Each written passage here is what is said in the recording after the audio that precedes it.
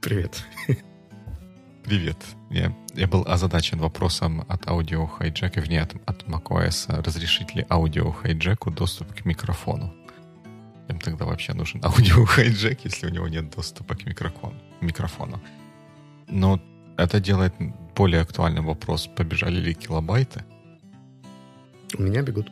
Да, у меня, как ни странно, тоже. А видео? Видео, да. Минутки, секундочки. Видео тоже бежит. И у нас в эфире, получается, 261 выпуск подкаста «Боевик», и его ведущий по-прежнему на месте. Это я, Дима Маленко. И я, Вячеслав Рудницкий. Сегодня по совету или запросу Виталика поговорим о прощении и немножко засыпем тему стыда, но перед этим есть фоллоуап. Да, фоллоуап. Первый фоллоуап. Спасибо Евгену за темы новые, идеи для тем на боевиклекast.com. Вот мы призываем всех тоже этим же самым заниматься, а именно подбрасывать идеи для обсуждений. Я думаю, что в одном из ближайших эпизодов мы точно вернемся к тому, что предложил Евгений. Nice. И у нас еще был комментарий на YouTube к какому-то достаточно давнему видео, где в очередной раз упрекнули в использование англицизмов. Это неправильно, да? Это если слова английского происхождения используешь как бы в каком-то нормальном другом языке. А мы просто говорим сразу на двух языках, типа на английском и на русском. Это, видимо, суржик просто. А как будет по-английски суржик? Суржик английского с каким-то другим языком. Если я не ошибаюсь, то суржик — это чисто смешение русского и украинского, а у этого есть какое-то другое название. В общем, то, что мы, правда, смешиваем языки. Иногда 3. Пока что 3. Да, пока что. Вот все, которые знаем, все смешиваем. Ну, вот уж такие мы есть. Да, я какое-то время пытался с этим работать, но потом понял, что в целом та аудитория, с которой мы говорим, скорее всего, более-менее понимает. Если это вызывает раздражение, я могу... Мы можем перейти. Моя эмпатия, да, добрый. Достаточно развита здесь, но, к сожалению, я не вижу повода это изменить. Ну, мы можем просто на английский перейти. Если так будет проще. Кстати, у нас был с тобой когда-то эпизод, или 2 даже на английском. Вот интересно, если мы на английском будем говорить, мы будем какие-то русские, украинские слова вставлять. Поляныця. Мы можем. Точно. Ну, да, поэтому мы просим нас простить и понять. Так, простить или понять, это, судя по всему, разные термины, если верить твоему первому пункту в notes. Нет, у меня в notes написано про простить или принять, а не понять. Поэтому такое. Давай попробуем начать сначала, потому что вот у нас-то написано прощение, запятая, survival guilt, говоря про англицизмы в notes. А более конкретно о чем мы хотим поговорить?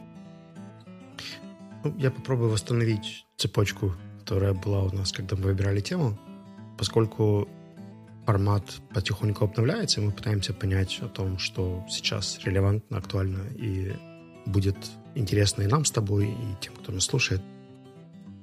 Выбирая из тех тем, которые предложили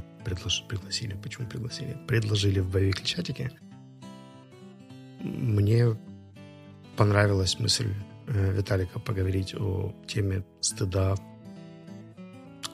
Я путаю слова. Guilt — это вина, да. А shame — это стыд. Да. Ну, в общем, и вины, и стыда, и как следствие результат прощения, причем в самых разных его аспектах, и касательно других, касательно себя, касательно врагов, касательно вообще. И мы с тобой договорились, что мы в целом не будем уходить в какие-то рекомендательные вещи, а скорее поговорим про свой опыт и то, как происходили работа с этими эмоциями у нас. Ну, давай. Я могу начать с истории. Может быть, это будет неплохой kick-off. Наверное, недели уже 3 или 4 назад я встречался с знакомой, и она обсуждала, как сильно ее раздражает, простите за английское слово, dehumanization. Я не до конца понимаю, как его можно перевести. Гуманный и человечный — это все-таки не... Обесчеловечивание. Да, обесчеловечивание, наверное, это будет наиболее адекватный перевод.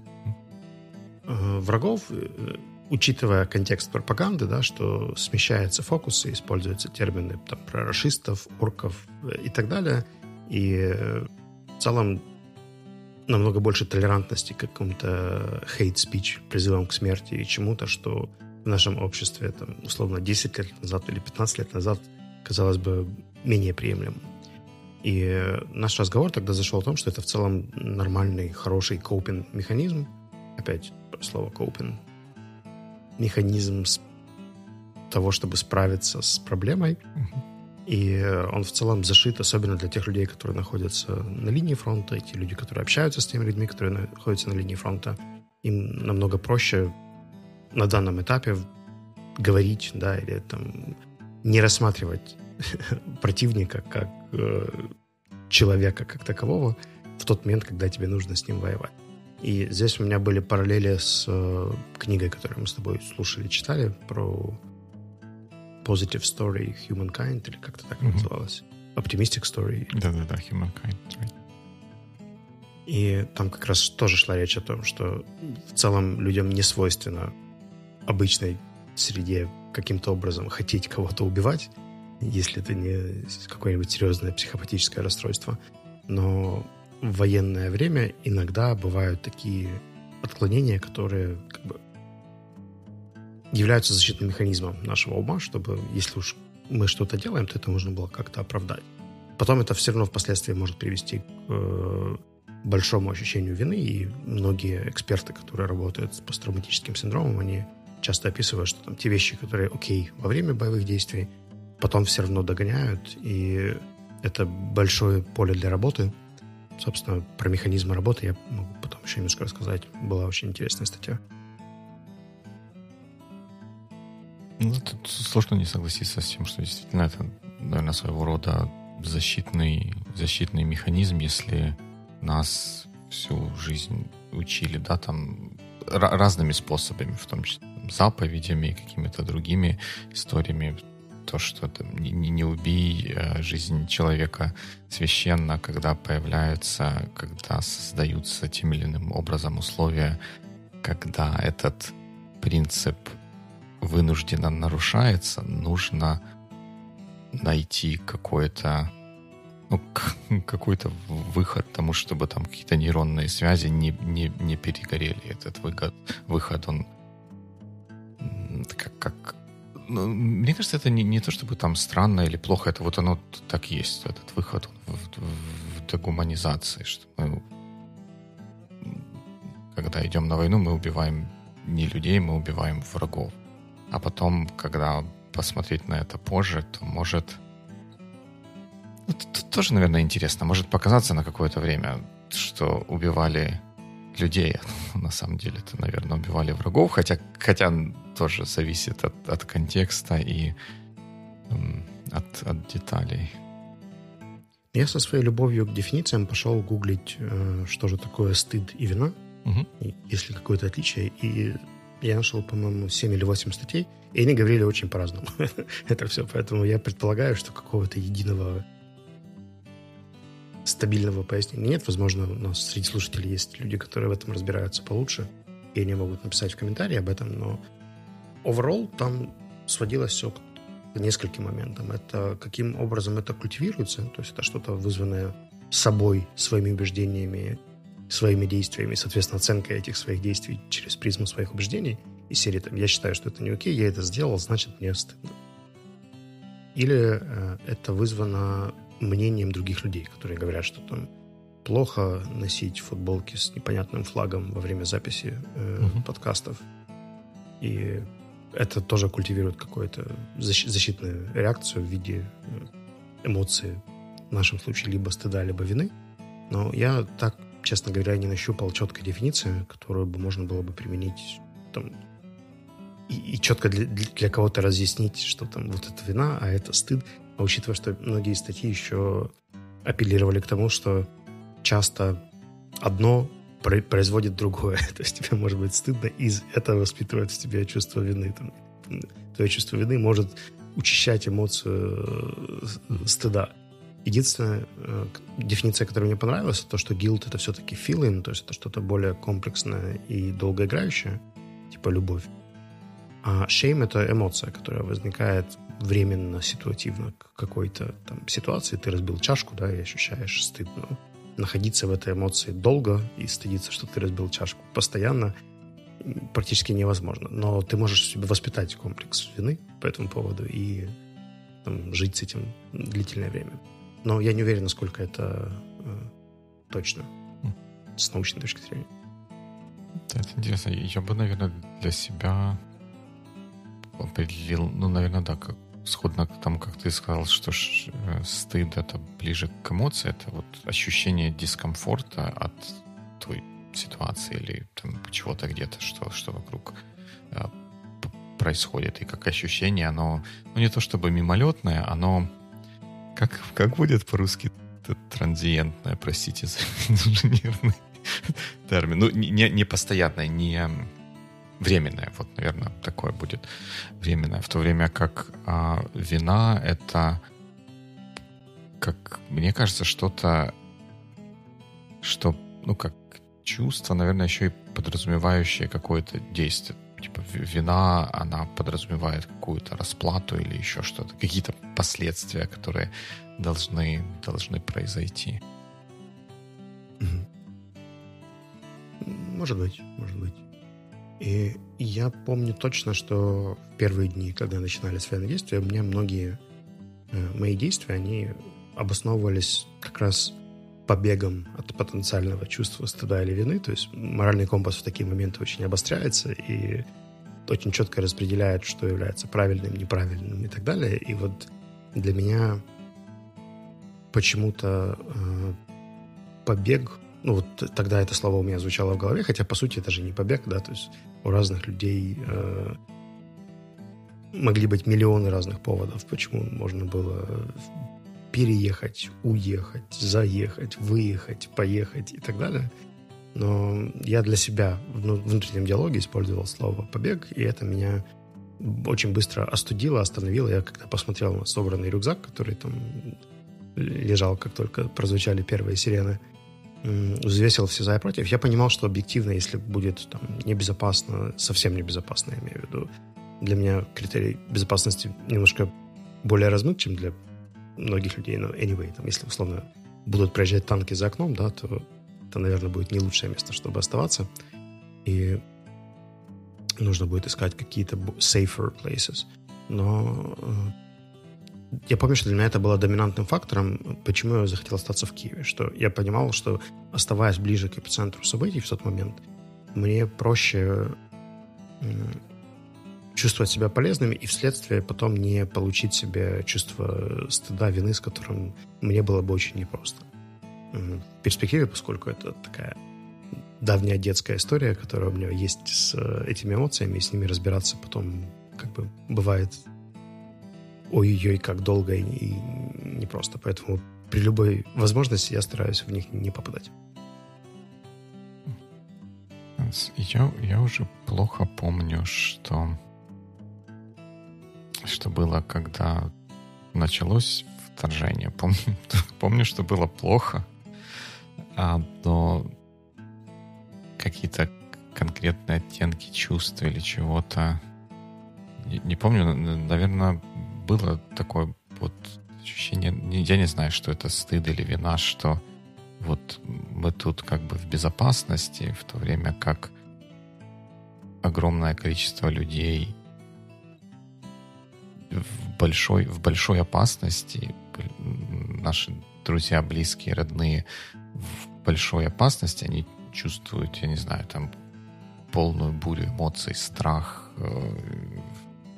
непонимание, возмущение, whatever, а мы, возможно, этого не чувствуем, и это как-то было или не так глубоко чувствуем, или как-то по-другому, и это тоже было, как бы вызывало ощущение стыда и желание как-то приобщиться, вот смотреть все новости, пытаться всему сопереживать, насколько это возможно. Я помню исследования психологов после Майдана, которые рассказывали о том, что больше всего во времена революции пострадали люди, которые были политически активны, но не были физически в Киеве.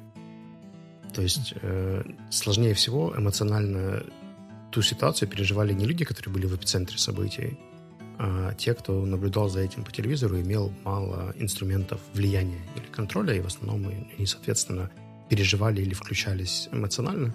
Они могли сделать там что-то, не знаю, кому-то что-то отправить, перевести, написать, сделать репост и так далее, но это было вообще непропорционально их внутреннему посылу что-то сделать. То есть их желание влиять или изменить ситуацию было настолько велико, а количество вариантов или возможностей настолько невелико, что эта непропорциональность, она и разрывала. И мне кажется, что из того, что я вижу по моим друзьям, которых вторжение России застало где-то за границей, первые недели было прям совсем интенсивно и сложно. И вот если, наверное, кому-то и нужно было бы в первую очередь начинать работать над чувством forgiveness для себя, да, это тем, кто без своего выбора, например, там поехал на год поработать в Англию, или поехал на 2 недели в командировку в Эмираты, или там, был в отпуске в Грузии в какой-то момент, и дальше не имел возможности или выбрал не возвращаться ближе к военным действиям. Интересно. Наверное, я не читал, конечно, то исследование, о котором ты говоришь, потому что я его о нем сейчас только узнал. Интересно, исследовали ли исследователи, как по времени это развивалось, потому что мне кажется, что те, кто далеко, может быть, они больше переживают вот момент событий, просто потому что у них есть такая возможность переживать. Если кто-то находится в гуще событий, то ему, к сожалению, большую часть времени не до переживаний, и вот там вот, условно говоря, на морально-волевых качествах движется вперед, пытаясь сохранить свою жизнь и бороться за то, что... Или бороться с тем, что происходит вокруг, а те, кто подальше, они, как-то могут попереживать. Но потом, когда все заканчивается, те, кто прошли через этот опыт, наверное, хочется сказать, что они будут... Пострадают — неправильное слово. Я ищу перевод слова affected намного сильнее. Поддаются влиянию. Да. Там скорее речь шла о том, что люди, которые находятся в эпицентре, они видят реальность, а те, кто находится со стороны, не видят медиакартинку с самыми яркими проявлениями, и их ум дорисовывает, что там происходит вообще кошмар. То есть, условно, человек, находящийся на Майдане, он видит жизнь, он видит обеды, он видит, как люди смеются, он видит какие-то транспортные штуки, как где-то кто-то спит. И, как правило, медиа же не показывает все эти аспекты и элементы. Они показывают 3-5 самых ярких вещей, которые произошли. Какие-нибудь взрывы, какие-нибудь разрушения. Если пролистать ленту новостей про Украину, то окажется, что в Украине в основном происходит руинация. Да? То есть абсолютное тотальное разрушение всего. Но при этом параллельно здесь чинят мосты, чинят дороги, восстанавливают жилье. Там, мой товарищ на Западной Украине инициировал историю с тем, чтобы сделать там хостел для людей, которым нужно пространство. Но такие штуки, они находятся вне зоны медиа, то есть их практически, если охватывает, то очень незначительно. И вследствие этого, там, условно, я пока жил в Киеве, и здесь было пусто, тихо, то ко мне часто люди писали, чтобы спросить, как Киев не через новостную ленту, а вот как он выглядит для меня. То есть там, как выглядят улицы, как выглядят супермаркеты, поскольку у меня нет мотивации, да, чтобы как-то эту картинку видоизменять. Или там получать клики, реакции, просмотры и whatever. Тут просто сама механика новостных репортажей, она немножко другая. И за счет этого люди, которые видят самые яркие эпизоды, их фантазия дорисовывает, что в целом все остальные там прячутся, боятся и так далее. Хотя в том же Киеве, когда прилетала ракета в какой-то отдаленный район города, это совершенно не затрагивало жизнь в центре. То есть там люди все так же выходили в супермаркет под сирены, и в какой-то момент сейчас ходят, гуляют в парках, игнорируя это все. Но, находясь на расстоянии, это невозможно пощупать. Да, слушай, это интересная мысль. Я в каком-то другом контексте мне вот что-то вокруг чего-то похожего мысли крутились. И вот тут ты когда сказал, что когда прилетает ракета, насколько бы страшно это ни было, но Киев действительно очень огромный город, да, и когда, если взять слова «Киев прилетела ракета», то это слишком укрупненное отражение реальности, да, ведь ракета при там, даже насколько бы она там мощная не была, все же она имеет ограниченный радиус там, поражения или того, на что она влияет, и для людей, которые находятся ближе к происходящим событиям, ракета прилетела на какую-то улицу, что как бы уже подразумевает, что если улица, условно говоря, где-то далеко, то и эффект от этого события меньше, в то время как в словах «в Киев прилетела ракета» кажется, что действительно весь Киев от этого пострадал. Хотя, конечно, весь Киев пострадал, просто в разной степени. При том, что я ездил практически по всему городу, я всего 2 раза попадал в места, где было видно разрушение. То есть к ним нужно было прям специально добираться. Один раз я на проспекте видел взорванный то ли грузовик, то ли... Ну, в общем, какой-то вид транспорта. Он был обгоревший, поэтому было сложно определить. И второй раз я видел тоже последствия прилета какого-то снаряда. Но overall, как бы, это за больше, чем 3 месяца передвижений по городу. Все остальное я получал из новостей. То есть там где-то написали, что где-то что-то долетело, я проверял, есть ли там мои знакомые, и в целом эта история для меня тут же закрывалась, она никак не отображалась на моей картинке города или на моей картинке происходящего.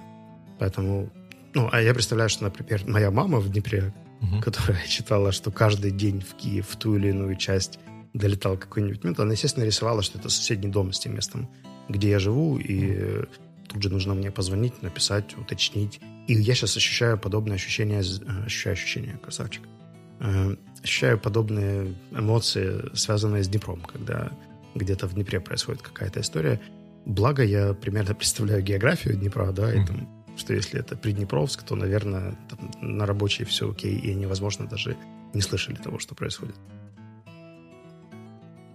Да, потому что в новостях, когда пишут, Днепропетровщина подверглась ракетному удару, конечно, рисуется, что вся огромная область пострадала, да, мы дорисовываем картинку, когда нет деталей, и, наверное, в такой ситуации мы дорисовываем ее мрачным образом. Ну, вот, собственно, и с пониманием этого механизма, как он работает для меня, я поэтому и хотел оставаться где-то поближе к эпицентру событий, чтобы потом не жить с кучей нарисованных каких-то картинок, которые мой ум явно бы напилил, если бы я был где-нибудь, там, например, в Закарпатье. И сработало. Я чувствую, что это было прям очень правильное решение. Я себе признателен за то, что мне в тот момент хватило клепок, не знаю, в общем, рациональности, что ли, чтобы принять такое решение. В который раз мы или я прихожу к мысли, что очень-очень важно вкладывать усилия и время в то, чтобы как-то понимать себя и что работает, что не работает. Ну, вот это вот пресловутая, не знаю, рефлексия или дневники или что-то подобное, чтобы, зная, как наш организм или как отдельный индивидуальный организм или мозг реагирует на те или иные ситуации, потом принять решения такие, которые будут наилучшими более оптимальными для нашего мозга, для нашего ситуации, для нашего способа восприятия происходящего. Еще один из интересных аспектов, которые я о них раньше не задумывался, я добавил тебе линк в notes поздно, но, может быть, ты потом почитаешь. В автопате про то, как в целом чувство вины является конструктивной эмоцией, которая позволяет нам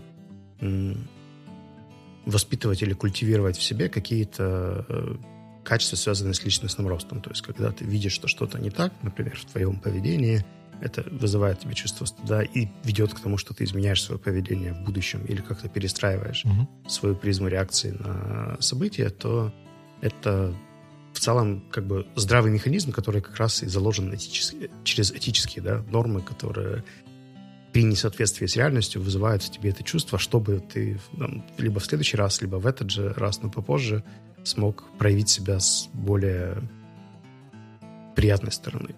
Но иногда она становится как бы хронической, или перерастающей, в смысле вина. И тогда это уже история, которая требует в том числе работы с психотерапевтом, чтобы каким-то образом из этого состояния выходить, поскольку она может сковывать, и ее уже психологи не ассоциируют с чем-то положительным, как moral guilt, который первый, быстро возникающий. Ты, условно, увидел, как кто-то выбросил бумажечку, в тебе вскипело чувство справедливости, ты либо сделал замечание, либо поднял бумажечку и выбросил ее сам, либо каким-то образом иначе сделал и пошел себе жить дальше.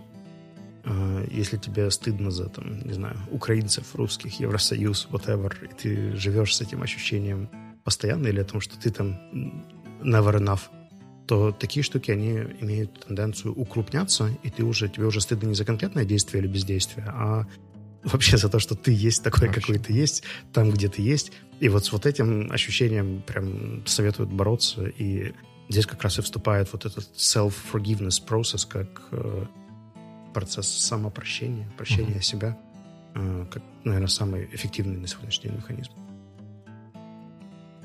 Да, то в прошлом, наверное, выпуске тоже поминали это. Вот я на это смотрю как на... Не на это, а на подобные ситуации. Так что разные чувства или то, что в нас заложено эволюцией, в том числе и социальной эволюцией, это механизм, который призван отдельного индивидуума или сообщества направлять в какую-то сторону, но, как и у каждого механизма, у него есть какой-то предел эффективности. И за этим пределом могут происходить вообще непонятные, необъяснимые вещи.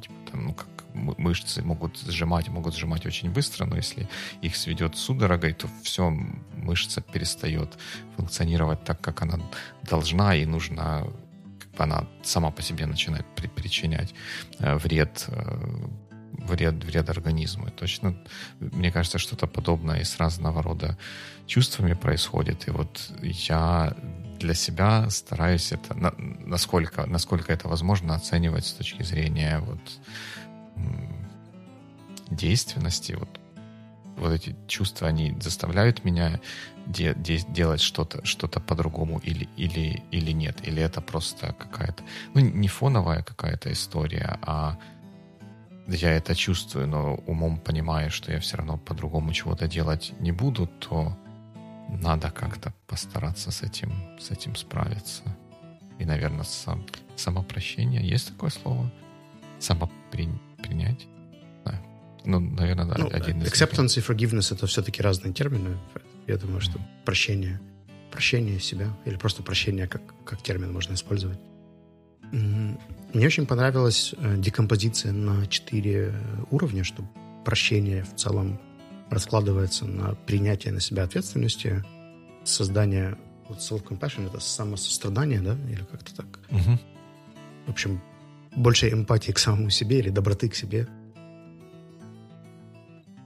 Каких-то действий, которые компенсируют то событие, которое тебе не нравится. То есть, условно, люди, которые хотят прислать из Норвегии супердорогие турникеты, хотя это в целом экономически не очень разумно, потому что их можно уже найти здесь более оптимально, но для них это как раз действия, которые позволяют в том числе помочь себе простить себя. И самое, наверное, непростое, хотя я не знаю, что сложнее, это доброта к себе или вот этот reconstructing moral identity, то есть переработка каких-то своих моральных ориентиров, исходя из новой реальности. Когда что-то видоизменилось в твоей жизни, у тебя появился какой-то новый опыт, то в целом тебе его нужно как-то вписать в свою карту мира. И, например, там, для того, чтобы дальше дальше продолжить записывать Бавикли, тебе нужно как-то перестроиться, перенастроиться, понять, зачем он теперь нужен, найти новые ценностные задачи для подкаста в том числе, чтобы находить силы и энергию его дальше записывать. Ну, есть же вот эта история, наверное, я в значительной степени этому подвержен, потому что вокруг меня, по большому счету, вот непосредственно тут там вот стена, там улица, еще что-то, ничего, по большому счету, не поменялось так, физически, да, но весь мир перевернулся, и все время не покидает ощущение того, что раз мир перевернулся, то, что раньше было, оно не может оставаться таким же, каким оно было до этого. Тот же боевик или я не знаю, тоже хождение на работу, смотрение на людей в метро и тому подобные вещи. И кажется, что нет, все должно было поменяться, и иногда это желание совсем неконструктивное, может, в какие-то неконструктивные действия выливаться. У меня оно, наверное, не вылилось в какие-то совсем уж неконструктивные действия, но какие-то вот нерациональные порывы, надо что-то делать, нельзя все оставлять так, как есть, они присутствовали и, наверное, иногда еще продолжают присутствовать.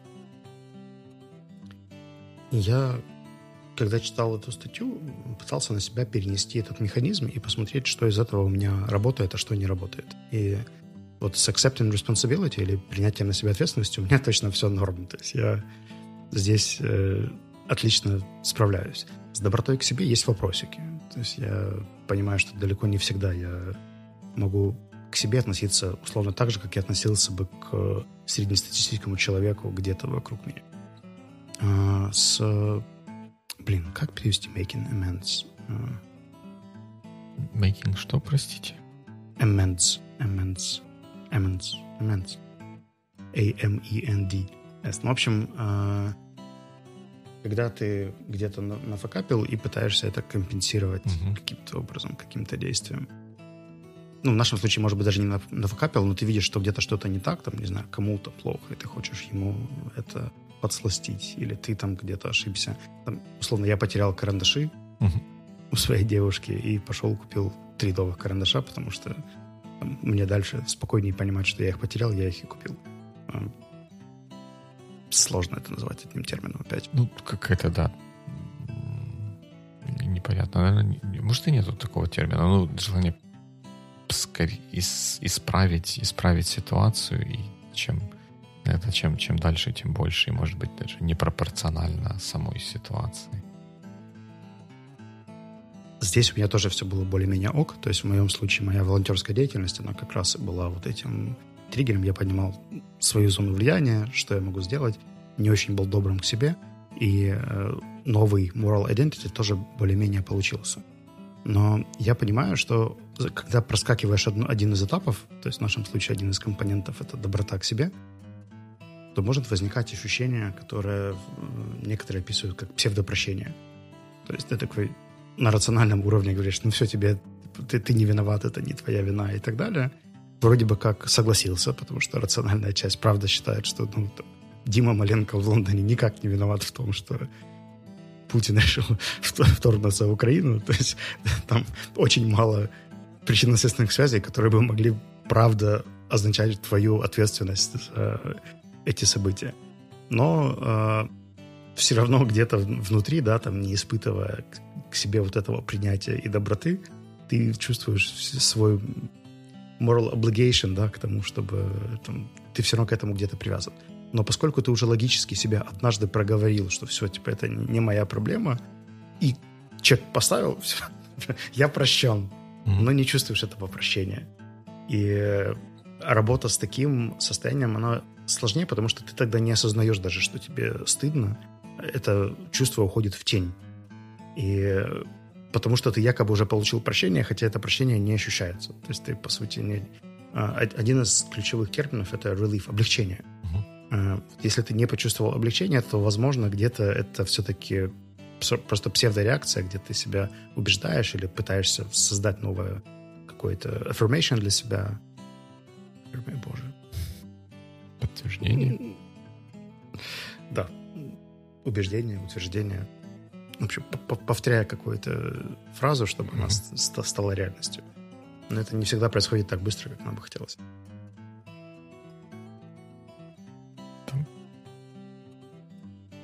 И тут тоже отчасти, наверное, разные механизмы социальные, психологические, в том числе вот этот вот пресловутое саморазвитие, о котором мы много говорили до того, как мир перевернулся, вот про принятие ответственности.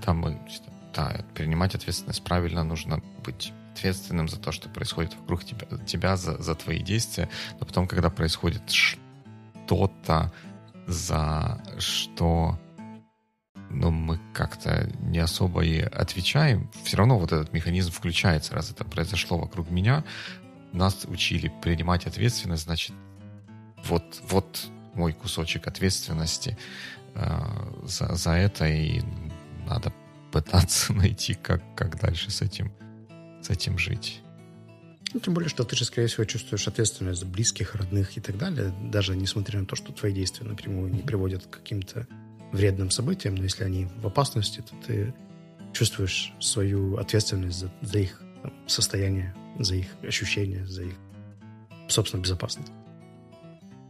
Да, и, наверное, еще тут играет определенную роль вот какое-то ретроспективное или ретроактивное.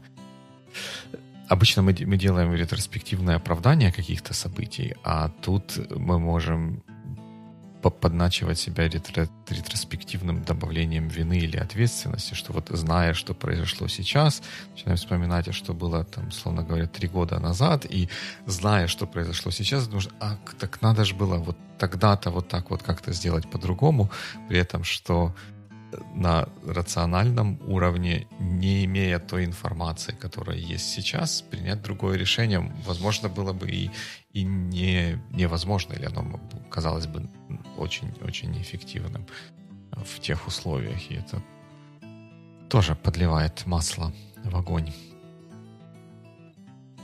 Если бы я у тебя попросил рекомендацию или совет, исходя из твоего опыта, я знаю, что у нас с тобой внутренний критик работает достаточно активно, и в результате этого иногда быть добрым к себе бывает сложнее.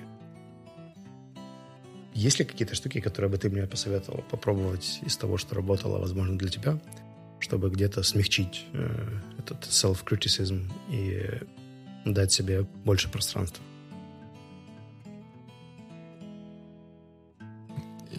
Мне в некотором роде помогает история про мысли о будущем, что вот как-то, не то чтобы абстрагироваться, а вот убедить себя в том, что прошлое не поменять. Мы находимся там, где находимся, может быть, это там ниже, чем хотелось бы, или еще как-то где-то в стороне от того, где хотелось бы, или вот как после более внимательной оценки ситуации. Мы находимся там, где находимся, и подумать о том, куда идти, что сейчас можно сделать для того, чтобы прийти туда, куда хочется. Что-то сродни тому, когда опоздал на поезд или опоздал на самолет.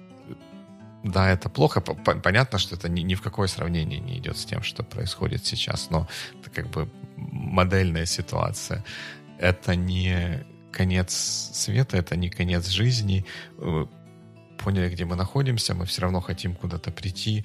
Что делать дальше? Вот для меня как-то в последнее время работает вот направленность на деятельности. При этом я еще и хочу это для себя совмещать с тем, чтобы не просто какой-то заниматься деятельностью ради деятельности, чтобы занимать себя и отвлекаться от каких-то мыслей, а пробовать чуть более осознанно и, как ты говорил,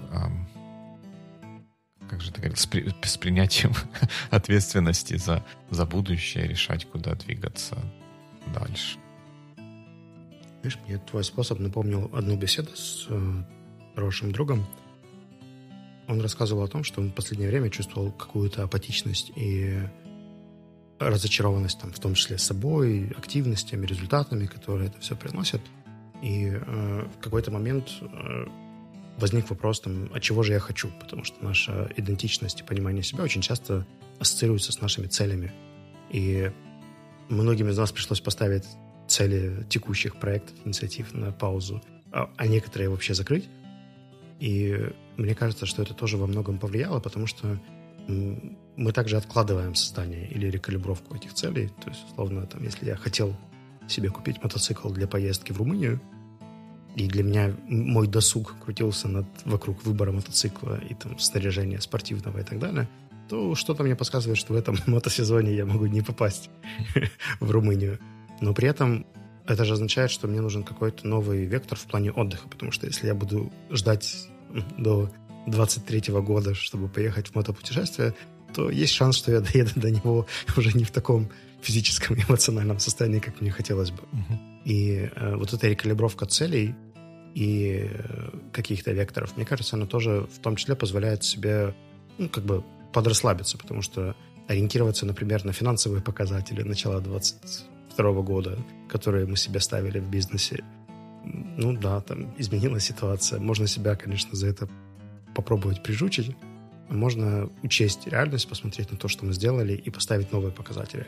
Вот новые какие-то milestones, цели, метрики и так далее, то, как мы оцениваем свою продуктивность, то, как мы оцениваем там свои какие-то activities, мне кажется, требует регулярного пересмотра сейчас, потому что они же потом позволяют себя, это как критерии оценки потом используются, то есть насколько я доволен тем, что я делаю, но не исходя из моих стандартов 2021 года, а исходя из моих стандартов апреля 2022 года или мая 2022 года, насколько я там helpful и efficient вот в этих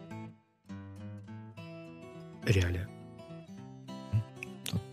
Точно так. И мне кажется, что происходящее больше, чем в любое другое время, цепляет еще и идентичность, не только критерии оценки себя, и идентичность, что, наверное, там где-то на следующем уровне более высокой абстракции.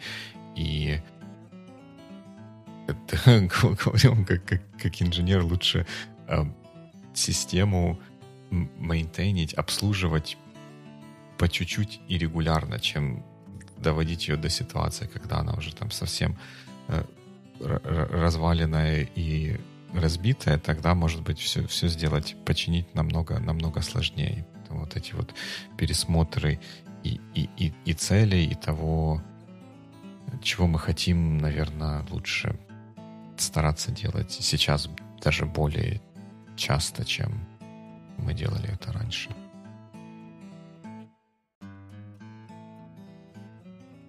И поскольку сейчас мы нащупываем новый формат в новых реальностях, нам больше, чем раньше, важно понимание того, слушаете ли вы нас, нравится ли вам то, что происходит, если у вас какие-то рекомендации или советы, куда нам двигаться дальше. Если это окей, делайте это в публичном формате, в biweekly-чатике или на сайте biweeklycast.com, или пишите нам лично. Даже тот факт, что вы просто прослушали, что вам понравилась или не понравилась какая-то мысль, он уже будет для нас очень важен и полезен. Там точно так, очень приятно, даже если это просто комментарий или где-то словечко, что были люди, сколько которые можно говорить на английском. Были люди, которые говорили: хорошо, что вы вернулись, или что-то в таком духе. Это очень приятно. А мы пока пойдем собирать силы для следующего эпизода. Всем остальным желаем good week. All right, good week.